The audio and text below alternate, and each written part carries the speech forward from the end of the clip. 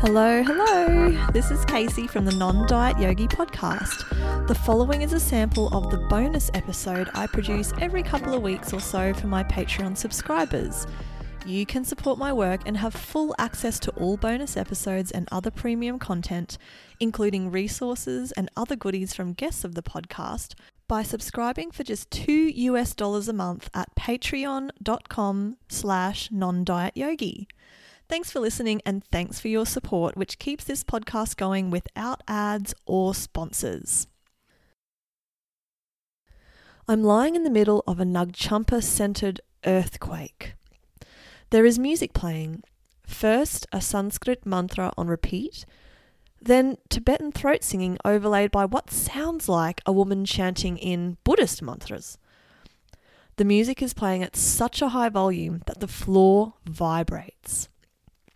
An enormous Chinese gong suspended from the ceiling in the middle of the room is being hit intermittently by one of the two facilitators of this retreat.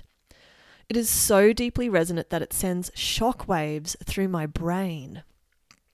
The second facilitator walks around the room shaking an Aboriginal rainmaker instrument over the tops of the 30-odd participants' heads. I'm lying on the floor and my eyes are closed. I can't imagine adding yet another sensory input to the auditory and physical overload I'm currently experiencing.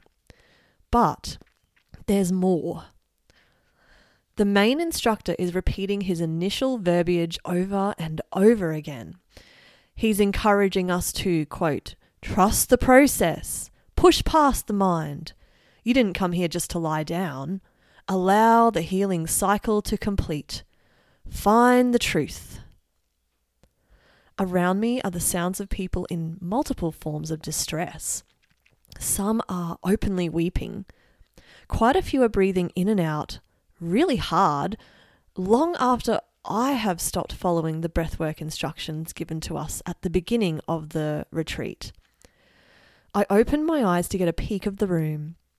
The woman next to me is shaking her legs about frantically, which, to be honest, I also feel like doing, but free movement was not included in the instructions, and I'm trying to have as authentic an experience as I can by following these instructions.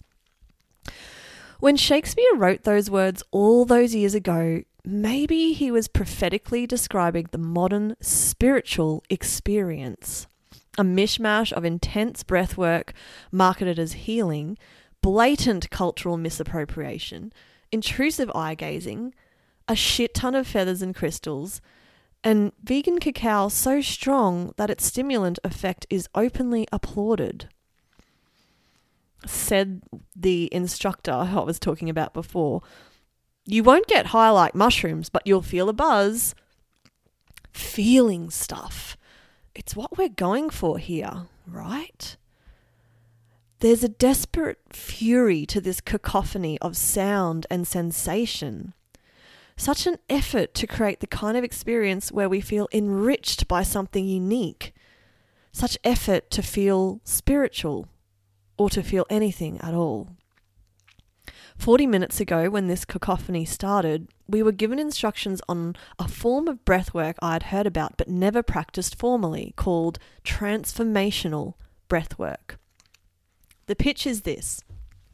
Transformational breathwork has the power to heal deep-seated conditioning and trauma.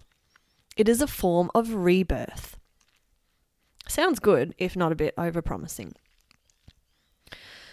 10 minutes into following the instructions, my fingers and wrists were hyperflexed. My legs were cramping up. I felt lightheaded despite lying still on the floor of this retreat space. Despite the very active breathing, my chest was beginning to tighten in the same way it does when I'm getting close to having an asthma attack and I'm not getting enough oxygen. I recognize all of these signs from one other incident in my life. The time that I had a severe panic attack.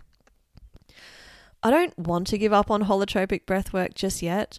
I know of some people who derive enormous benefit out of it.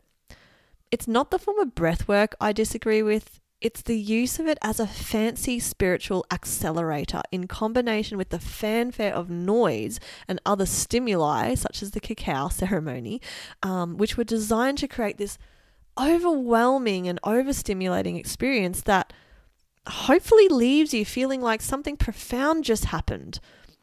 I just felt like I wanted to get the hell out of there and go somewhere quiet.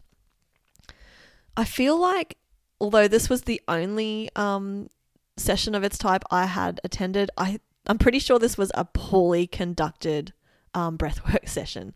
There were too many people, there was not enough personal supervision, no regard for medical history and the people who had increased risks, and a too much of a this can only be a good thing attitude. Basically, it was just irresponsible.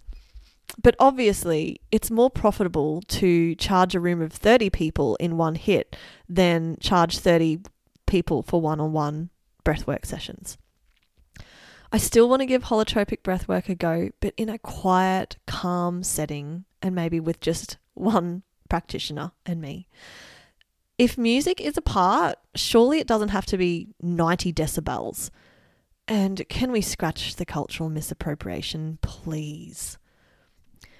In many spiritual experiences that you can pay for, whether it's a cacao ceremony and women's share circle, a 50-person yoga and holotropic breathwork retreat, or a 60-minute one-on-one healing session, there's often an additional element of hyper-individualism despite the group nature of some of these ceremonies and retreats.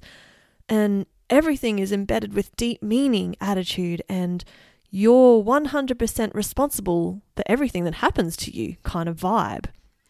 And if something goes wrong, like you have a panic attack halfway through the breath work, or some past trauma is triggered in your healing session that the therapist is not trained to deal with, there's this sense that it's your fault, that you have some baggage you need to work on, some emotional barrier you need to break through. Not that the facilitation was shoddy and unprofessional, or that your therapist had no idea how to deal with trauma coming up in session. Do we really need all this shit?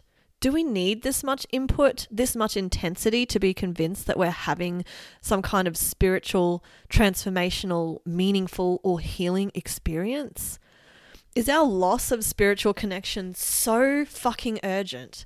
Our feelings of boredom and need for more overstimulation so great that this kind of experience is met with wide-eyed wonder and a feeling of, wow, that was intense, it must have been good, instead of, wow, this is bullshit?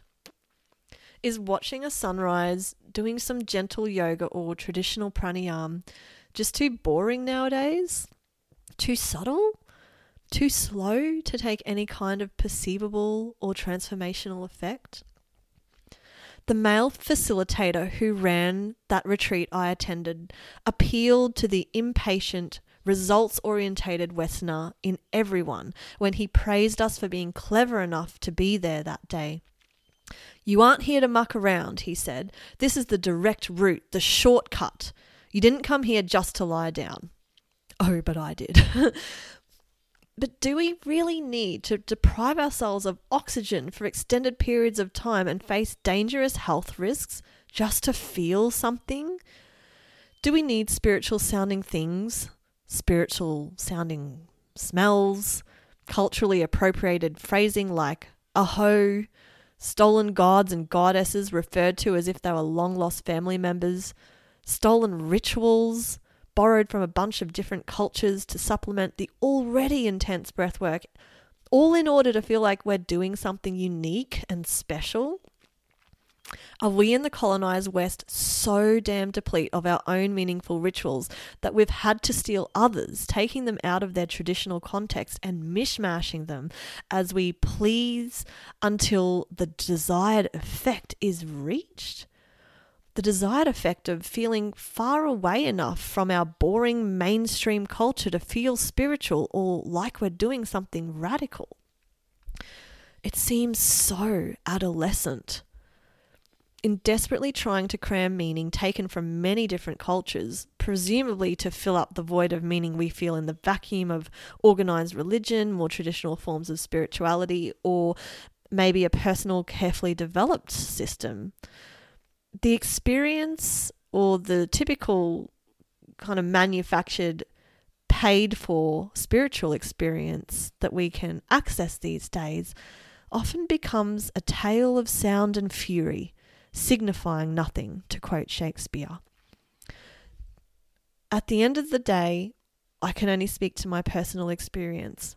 And to me, this particular cacao yoga transformational breathwork retreat was one of the most meaningless things I have ever witnessed.